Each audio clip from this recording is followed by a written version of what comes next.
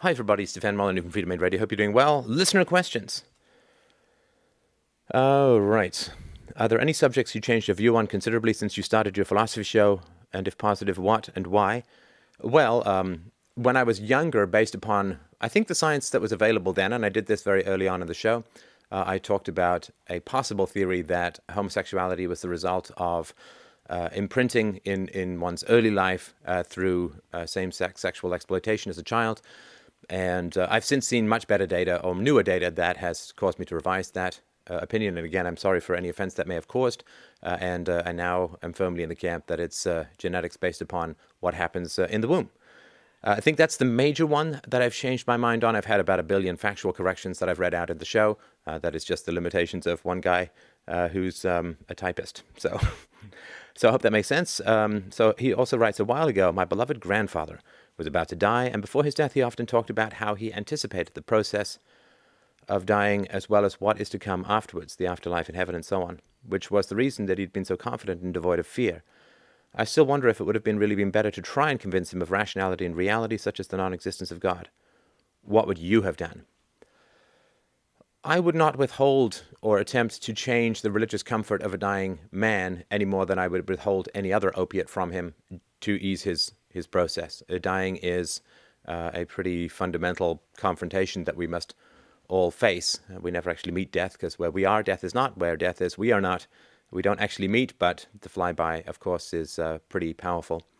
So if a man has lived his life on the assumption of the existence of a deity, then he's made millions of decisions and taught lots of people and instructed his children and so on, participated in a community, pursued certain things, avoided other things based upon this belief system.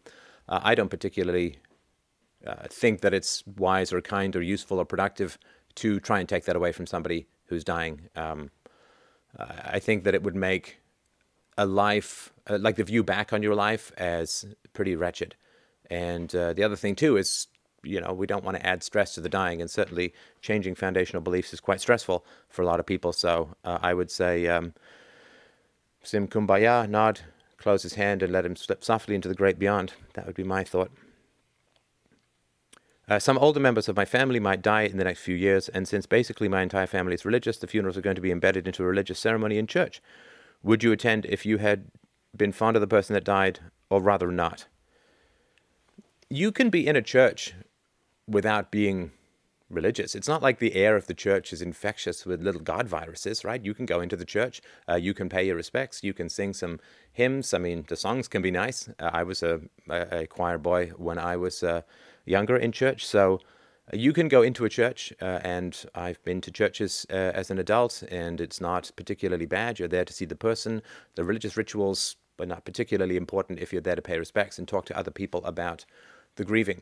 The one thing that religion does get right that I think a lot of other belief systems don't is that ritual and symbolism are very powerful within the mind. The unconscious takes up a significant portion of our mind, the subconscious. And so I think, and the subconscious, as we know from dreams and our responses to art, works on symbols, on symbology, what Jung used to call the mandalas and other kinds of symbolism. So I think that religion has evolved to succeed, partly because it recognizes and respects the power of symbols in helping us deal with major life transitions, and this is why religious rituals tend to concentrate around birth and marriage and puberty and death and so on. So I think it would behoove the philosophical movement, the rationalist movement, to work a little bit more on art. I've certainly done my part, written some novels and plays and so on, and poems, but I think we need to work a little bit more with the symbolic, emotional aspect of the mind, which is nothing to be sneezed at or sneered at.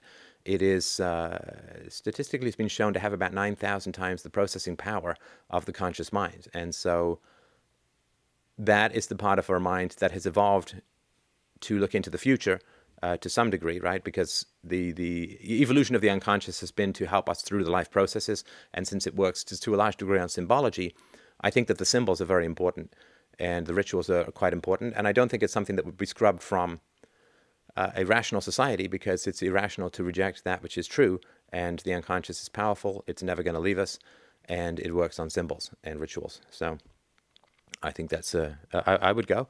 I can listen to people talk all day about God. It doesn't change the reality of atheism, and so that's fine. On UPB, you always emphasize that murder is immoral because two people cannot murder each other simultaneously. However, why might murder, theoretically, not be just morally neutral, like breathing, for instance? This is a question that has been dealt with, I would dare say, countless times, but it's not quite countless. It's a number of times on the show. So you can do a search on the website. Very briefly, murder is immoral is not quite the UPB-compliant way of saying it, right? Because immoral means so many things to so many people. This is why I try to avoid that kind of language when discussing things about universally preferable behavior, which for those who don't know is theory of ethics, which you can get for free on my website. So what's more correct to say, more precise to say, is that murder cannot be universally preferable behavior. And the reasons for that is that two men cannot simultaneously murder each other because murder is something that is unwanted, right? Two men cannot simultaneously steal from each other. Two men cannot simultaneously rape each other. Two men cannot continually or simultaneously assault each other because, rape, theft, murder, and assault are by definition something which is not wanted by the other person, right? I mean, if the other person, quote, wants to be raped, then it's S&M, it's rough sex, it's rough trade, but it's not rape because there's consent in the moment. And so you can't universalize that which is good for one person and vehemently opposed by another person because they can't both universally prefer rape. Because the moment they both universally prefer it, it's not rape anymore, right? You understand? Now, the reason that murder cannot be neutral is that murder is the imposition of will on somebody else. So then we say, okay, well, it's universally preferable behavior to inflict your will on other people. Well, that can't be the case. Because if I come up to you and say, it's universally good for me to inflict my will to want to kill you, then you say, well, it's universally preferable for me to inflict my will to not be killed, and then we both cancel each other out. Therefore, it can't work from a universality standpoint. I don't quite understand how you determine whether some UPB has anything to do with morality or not. For example, why is stealing morally wrong, but eating is morally neutral? Well, because two men in a room cannot both steal from each other. Because if they both value stealing, it's not stealing. It's the transfer of property voluntarily and positively, and therefore it is exchange, it's trade, it's charity, but it's not stealing. Two men in a room can both eat together. They can both simultaneously eat. Eating can be, can't say it's universally preferable behavior because you can't eat forever. You're going to sleep or get sick or whatever, right? But two men, at least, it's morally neutral behavior, and I go into the reasons for that in the book. So, right, there's aesthetically preferable actions, which is like being on time, being polite, and so on. Not yelling at people. Those are aesthetically preferable actions for reasons I go into in the book.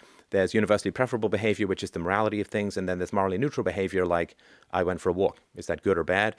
It's nicer to be on time. It's really great to not murder people, but it doesn't matter if you go for a walk or not, fundamentally. So, again, you can go into the categories in the book.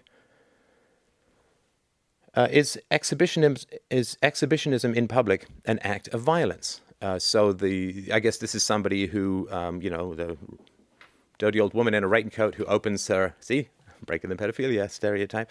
The dirty old woman in a raincoat who flashes her saggy boobs at children, is that an act of violence?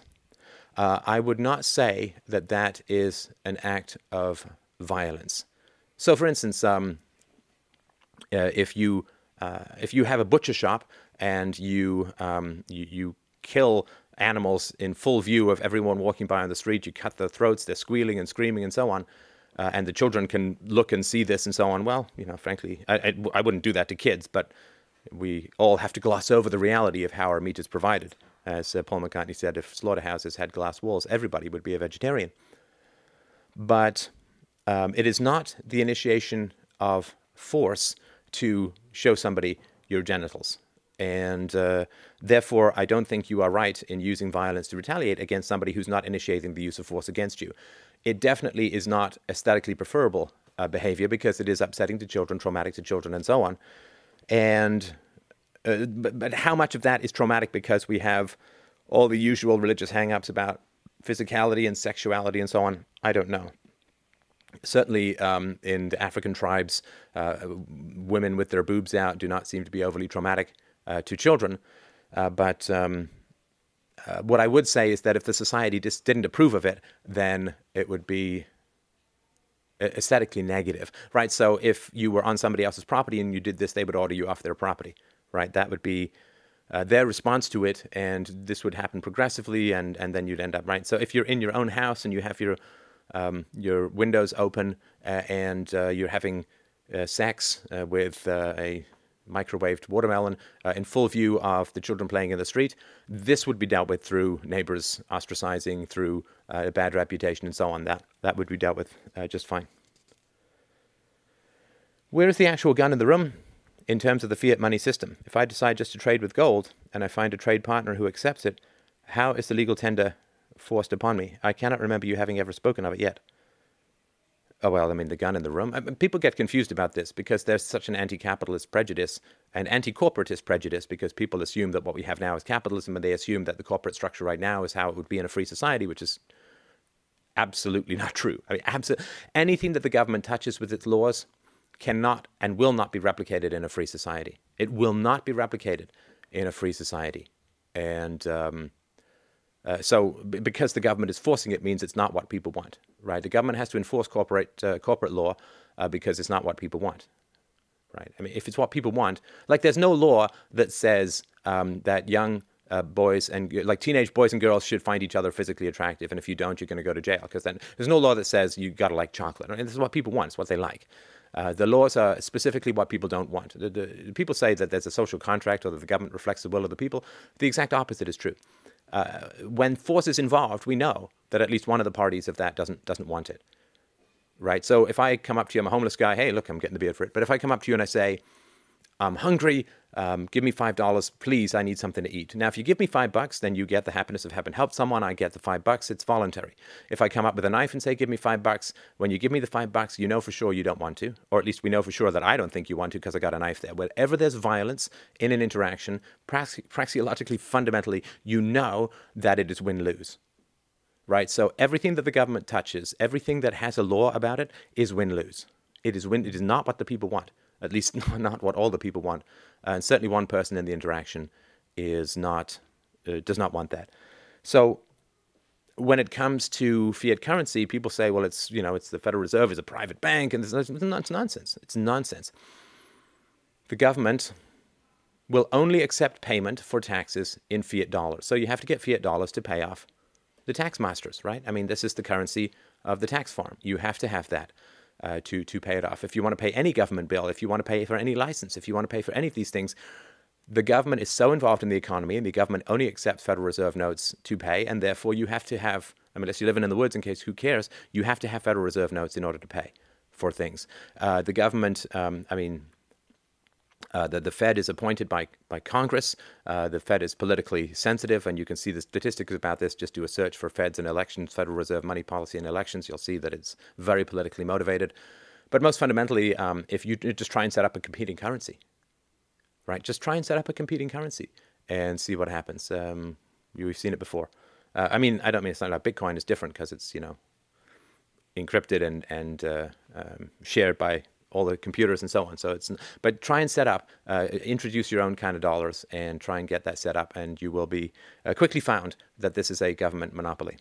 So the violence then would be against you. Okay, so it's great questions. Thank you so much. I'm sorry, that one was from February. Oh, God.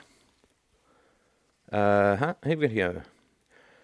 Corporations are fictional constructs that protect the elite from the consequences of risk. Well, so in the past, and this is actually true until quite recently in the financial sector, if a financial company went bankrupt, the directors would be personally liable for what happened. This was up into the mid to late 20th century, and this is one of the reasons why there was such care and caution, and you didn't have the same kind of bubbles and crashes until this all started in the 80s. I mean, you still had bubbles and crashes, but they were driven by fiat currency. But this sort of began to change, and you had these corporate shields. So the corporate shield is, I have a corporation, and if the corporation makes money, I take money out of the corporation, put it in my personal bank account. If the corporation does something wrong or bad or goes bankrupt, people cannot reach then to try and take my personal money back into through the corporation. So it's a one-way profit. When the corporation is making money, I can take money out and take it and buy whatever I want. But then if the corporation does something wrong, it's the corporation that's fined. My money does not flow back in to the corporation. This is a complete I mean, if you suggested, I'll do a video on this one day, but if you suggested status solutions in a free society, everybody would think you're insane. They only seem sane because they've been around for so long and they're so normalized by the media. So The Bank of America gets fined. Do the executives lose any of their own personal income? No. BP gets fined. Do the executives who lose any of their personal income? No. The corporation gets fined, and that's like a hand puppet that smacks around the workers, right? The corporation gets fined. What happens? Fewer people get hired, which means more workers are out of jobs. There's less money around for raises, less money around for bonuses. People get fired. Or, hey, my bank got fined because they did a bad thing. Yay, I feel so vindicated. And then what happens is your fees go up because the bank has to pay off the fine. So the customers who were screwed end up being the ones who pay the fine because the executives can't be pursued because of the legal shield of the corporation. So it's just a way of keeping the ruling classes together and making sure that the corporate elites are pro-statist because they're so embedded into the gruesome protections that are offered. Life in prison for rapists and murderers means keeping them fed. I think they can be put to work to provide their own sustenance to a large extent with incentives such as more food or creature comforts if they ever achieve greater productivity. You need a non-coercive way to fund prisons, and this is where I'm looking for input from free thinkers. I have done some stuff on prisons.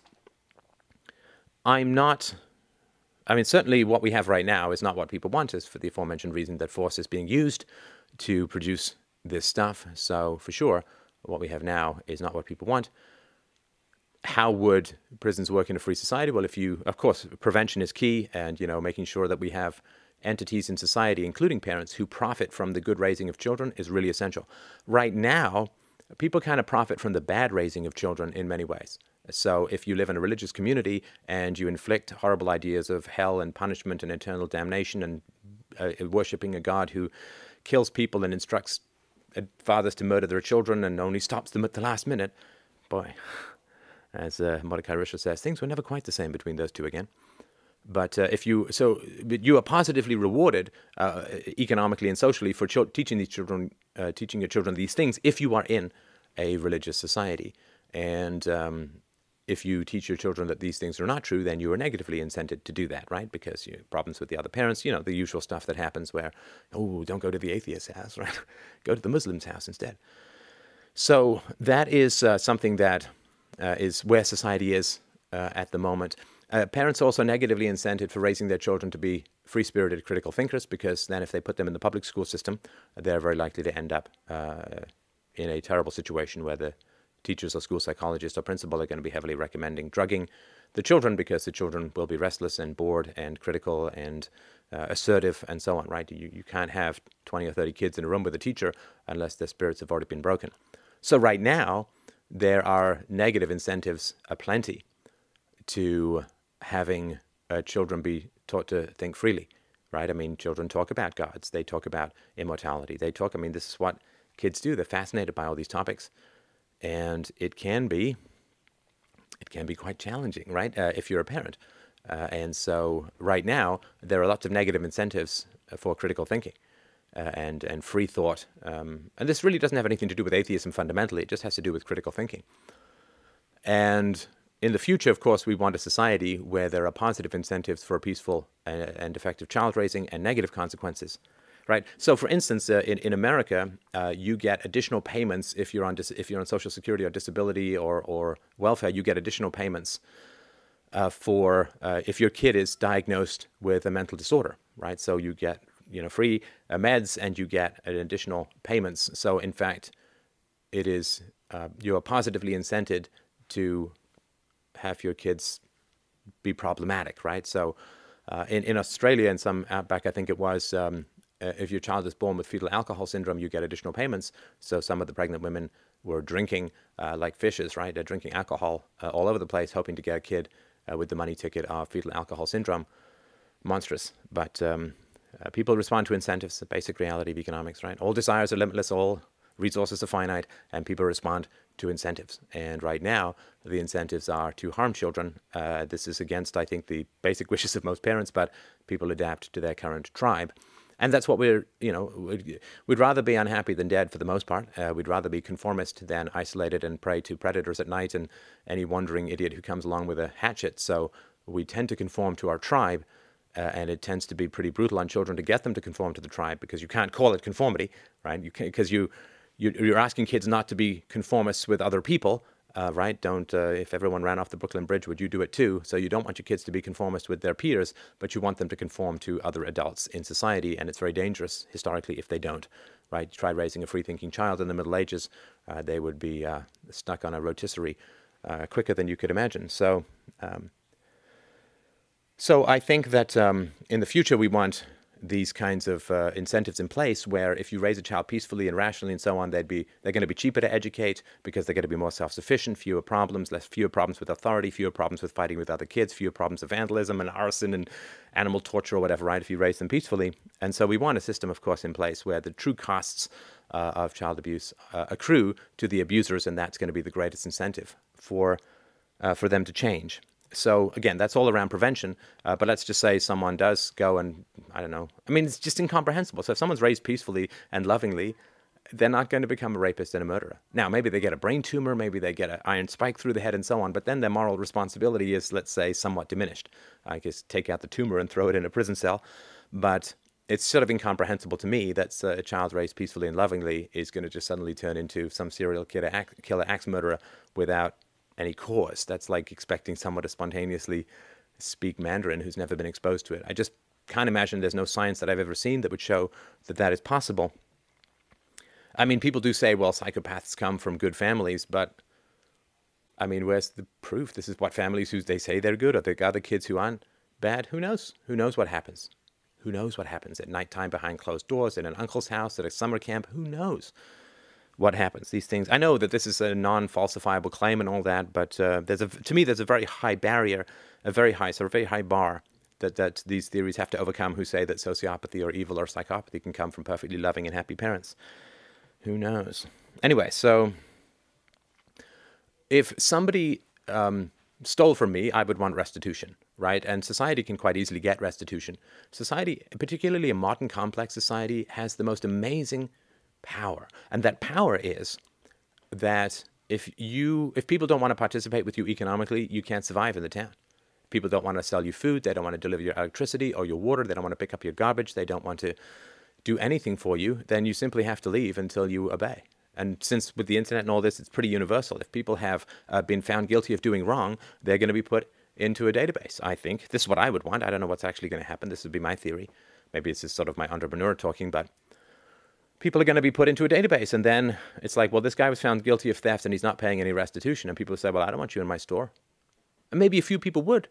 But then the people who process all their payments would say, oh, you processed payments for a guy who was found guilty of theft and didn't pay any restitution, so I don't want to deal. Visa's not going to deal with you anymore. PayPal's not going to deal with you. Whoever's, they're not going to deal with you anymore. Because you're sort of aiding and abetting. And all of this is voluntary. All of this is, if somebody's doing something really distasteful, I don't want to do business with them. That's all voluntary, right? It's no initiation of force. And that's as cheap as you can get. So you see this all the time, right? I mean, you see this in stores sometimes. You know, so-and-so is not allowed into this store. I don't want to do business with this person. Right? Somebody screws you on eBay, you don't go back, right? Of course, right? So this kind of ostracism is an incredibly powerful tool that is not there or used because people just, call the cops or whatever. So I would want restitution for something that was stolen from me and maybe a little bit of extra money for my time. Not so much that it became profitable to make up accusations. That's a fine line. And so, yeah, people would, if someone stole from me, if someone stole $1,000 from me, then the DRO would say, their sort of conflict resolution agency would say, okay, so you owe $1,500 to this guy and $500 to us for prosecuting or investigating or whatever, right? And so he's got to pay that off. If he doesn't pay that off, then they begin to disconnect his services, right? I'm going to inform the water company, and if the water company continues to serve you, that's fine. But then I'm going to inform everyone that the water company is continuing to serve someone who is found guilty of a crime. And the other water companies would throw this up on, advertisements and so on. Can you believe they're supplying water to criminals who don't pay restitution? And this would all be enforced. Trust me. I mean, I've been in the business world for many, many years. This would all be enforced. Reputation is everything in the business world.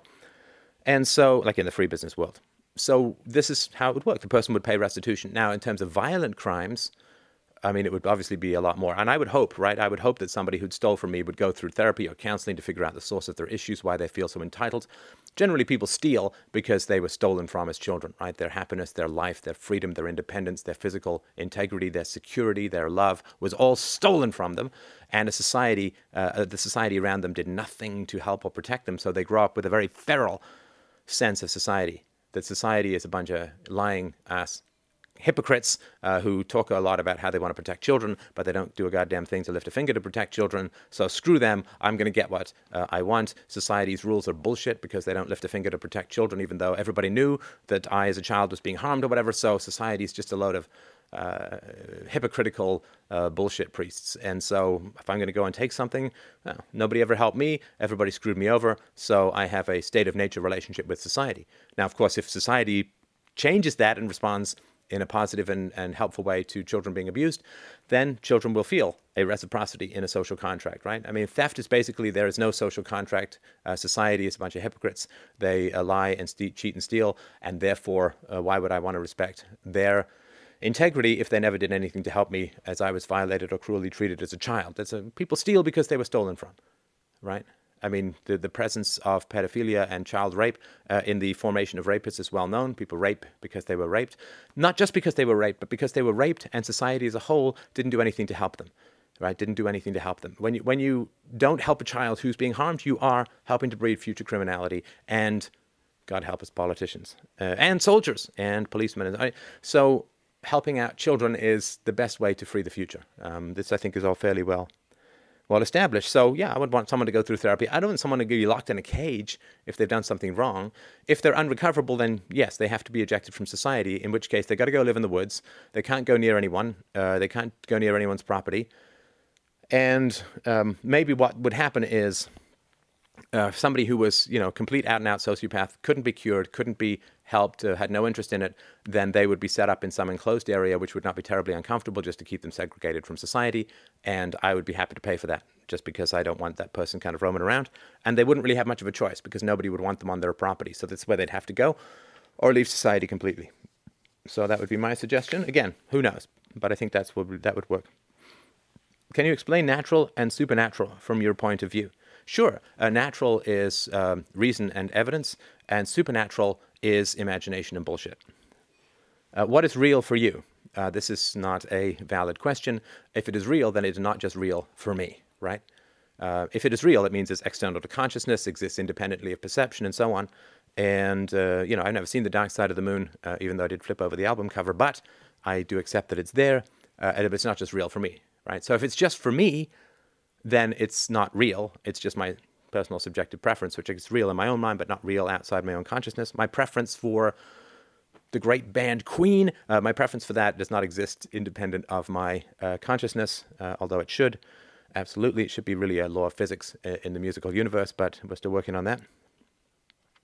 So if it's real, it's not just real for me. So this is not a particularly valid thing. Why can't the universe be God? Because we already have the word universe, right? So why can't all the fish in the world be God? Well, because we have a category called fish, which doesn't include uncaused, supernatural, infinite agents that contradict their own properties, right? So the universe can't be God because God is a specific knowledge claim about consciousness without matter, about omniscience, about omnipotence, about uncaused and eternality and judgment, usually moral, whatever it is. But so those things are very specific, right? So the universe is, matter and energy and the effects thereof. And God is all of these aforementioned extrapolations of human consciousness and rendered incomprehensible by an adherence to an infinite standard, which we can't possibly imagine, right? God is a negation of thought. I mean, fundamentally, right? God is a negation of thought. It's like saying, well, what's the opposite of a stone? Well, I don't know. Not a stone. I don't know. Right, so a God is composed of everything that human beings are not and could never be, right? So God is consciousness without matter. Well, there's no such thing as consciousness without matter. Consciousness is an effect of the brain, like gravity is an effect of mass. So having consciousness without the brain is just the opposite of what consciousness is, right? Human beings don't live forever, but you can imagine, I guess when you're a kid, maybe you live forever, or you can imagine it. And so saying eternal is simply the opposite of what a human being is, right? Omniscient, well, we're not omniscient, and it's being comprehensible to imagine omniscience. Omnipotent, we're not omnipotent. So everything is just the opposite of our properties, right? It's taking one little smidgen, like consciousness and knowledge and power, extrapolating it to infinity, which makes it the opposite of everything biological and human. So God is the opposite of humanity, and there's no property called consciousness without matter in the universe, right? And so, because the way we detect things in the universe is matter, energy, or the effects thereof, right? So if there's no matter and no energy, we can't detect anything. And so God is either completely forever indetectable, which is exactly the same as saying God does not exist, right? It's like if I give my kid a present, it's an empty box, and I say, no, there is a toy in there, you just can't touch, taste, smell, feel, or detect it in any conceivable way. Well, how's that different from saying it doesn't exist? It's not different at all. So if you say if the universe is God, then what you're saying is non-existence is the same as existence. The universe is defined as that which exists in the space between it. And so if you say that God, who doesn't have any material form or anything like that and is entirely self-contradictory, right? I mean, you can't be both all-knowing and all-powerful, because if you're all-knowing, you know what you're going to do tomorrow. And if you're all-powerful, you can change what you're going to do tomorrow, which would invalidate your knowledge. I mean, this is just one of many issues with the concepts of deities, but the universe is that which exists, that which can be empirically measured, and God is completely the opposite. So it's like saying, why can't the stone be an opposite of a stone?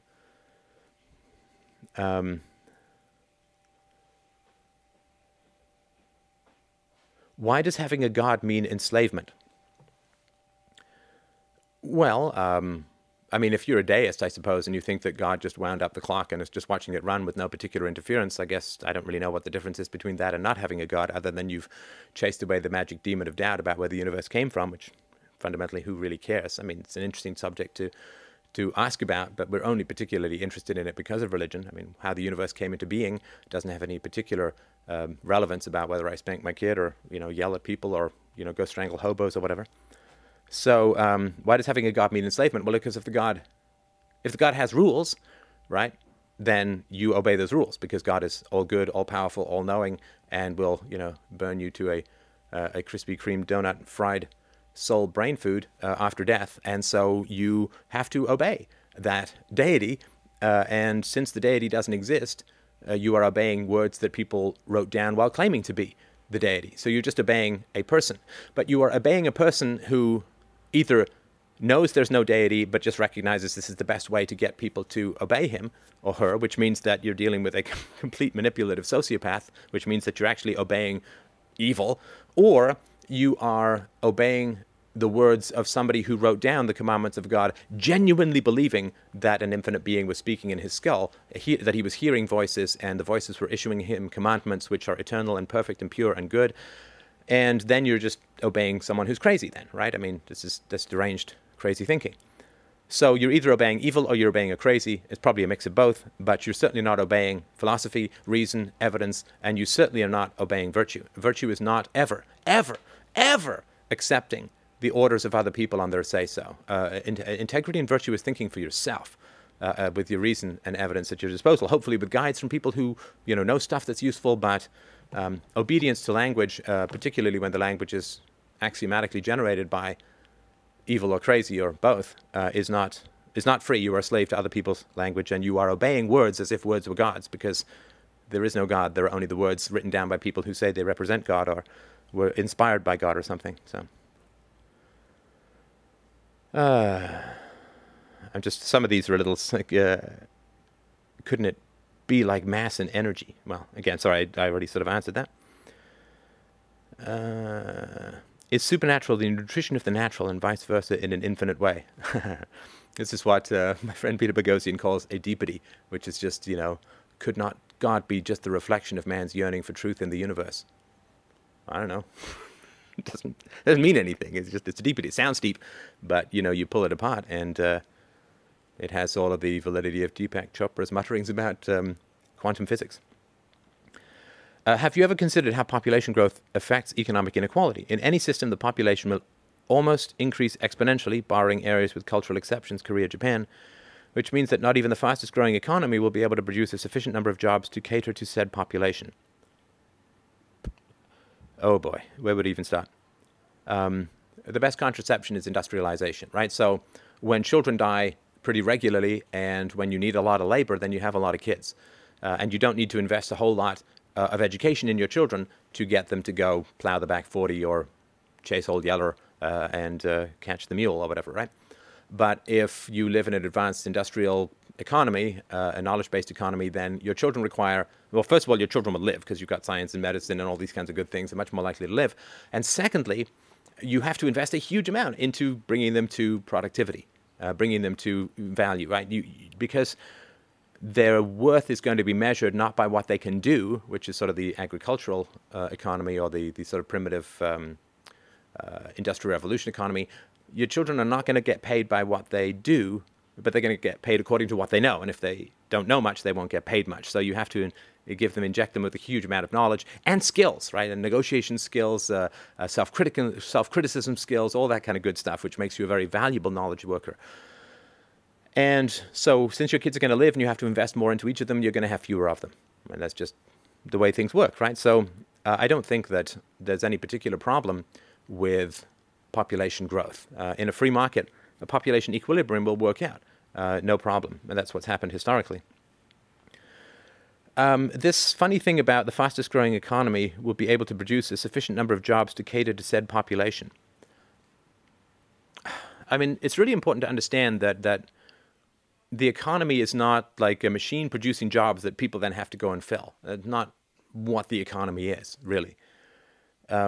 Everybody who, let's just use the current paradigm. They graduate from college and they want a job. Well, does stuff need to be done in the world? Of course. I mean, my God, I'll look around my house. Anyway, stuff needs to be done in the world, always. There's always something that needs to be done, that needs to be fixed, that needs to be invented, that needs to be taken somewhere, that somebody needs to be told something, somebody needs to be healed, something always needs to be done. And if it doesn't need to be done right now, it needs to be done so it's not going to happen later, right? Yeah. Preventive maintenance or whatever. So there's always something that needs to be done. So there's no shortage of demand for labor at all because there's always something that needs to be done. The question is, will somebody want to go and do that? Well, this is where the equilibrium of price and wage and demand and supply works itself out. So since there's always something that needs to be done, and since there are always people who want to do something so that they can go and buy stuff, there will be that equilibrium. And if stuff needs to be done and people aren't being paid enough, they'll have to end up getting paid more. And if a whole bunch of stuff needs to be done and a whole bunch of people want to do it, that will drive the wages down until you get this equilibrium. So more people means there's more people to get things done. There's also more people who need things done, right? So they need maybe a car after they graduate. They need an apartment. They need whatever it is they're going to do. Or maybe they want to go travel and pick grapes in Queensland. I don't know. So there's more people who want things done, more things that need to be done for those people, and more people who want to do things. Sorry, that sounds kind of ridiculous, but this all works out in the free market. But there's not like a machine that spits out jobs and you just have to kind of grab them, right? That's that on the waterfront stuff is only when there's a huge amount of state involvement, right? All right, so I'm currently serving in the U.S. Army Infantry, trying to identify as a conscientious objector. I have a question I'd like to ask you. I've searched your videos for a direct answer to this question, have limited time on my hands, as I'm sure you do as well. Also, I must ask your forgiveness, a statist, and having the audacity to ask question of a philosopher of your status directly. But I must exhaust every avenue, and I'm sure it's one you've answered many times. Do you believe there is any instance in which a person can use physical force if it is his own defense or the defense of a loved one? P.S. You are one of the few people who have spread the message that has saved me from a life of statism 1,000 times. Thank you. Well, thank you. And my God, I mean, thank you so much for this incredibly grueling process that you're going through in terms of getting out of the military. I spoke to a bunch of people in New York who had gone through the same process when I was there speaking the other weekend. I will literally take my hat off if I had one for your kind of courage. It's more than I've ever had to face in terms of moral courage. And I'm so incredibly grateful for what it is that you do in this area that I'm absolutely in awe and humbled and getting a George Hamilton cocoa butter tan from your moral courage, the light of it. So thank you so much. Yes, absolutely, you can use physical force in your own defense. Oh, yeah, absolutely. I've got a whole, the philosophy of self-defense is a podcast. It's a video, I think. It's definitely an article.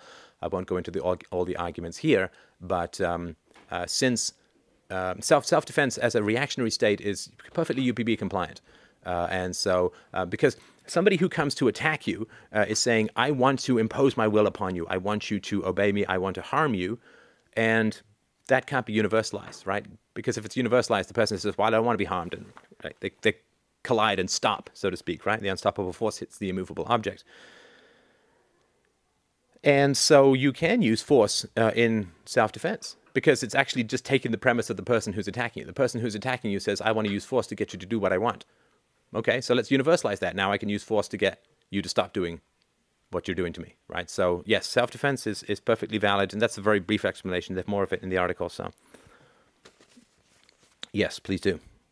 Recently discovered you on YouTube and have really enjoyed consuming your materials. I find that I have much in common with your way of thinking. Ooh. Sorry.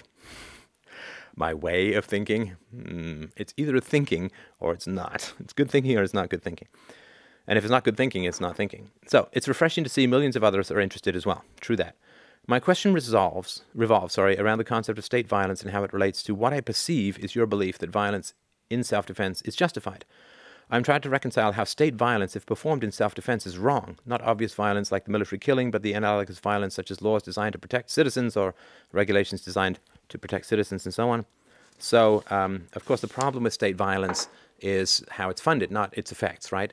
Can I be generous with goods I've stolen? No, because I've stolen them. I don't have the right to give them out to somebody else. So the problem with the state is not that it protects people from marauding elk or something. The problem is that it funds itself by initiating the use of force against others. The foundation of the state is taxation. The foundation of the state is a coercive monopoly. The foundation of the state is the violent initiation of force. And what happens after that is, everybody wants to skip over that part, and we're trained to skip over that part. But the really important thing is that the state is funded and founded on the initiation of force, and therefore everything that happens after that is sort of immaterial.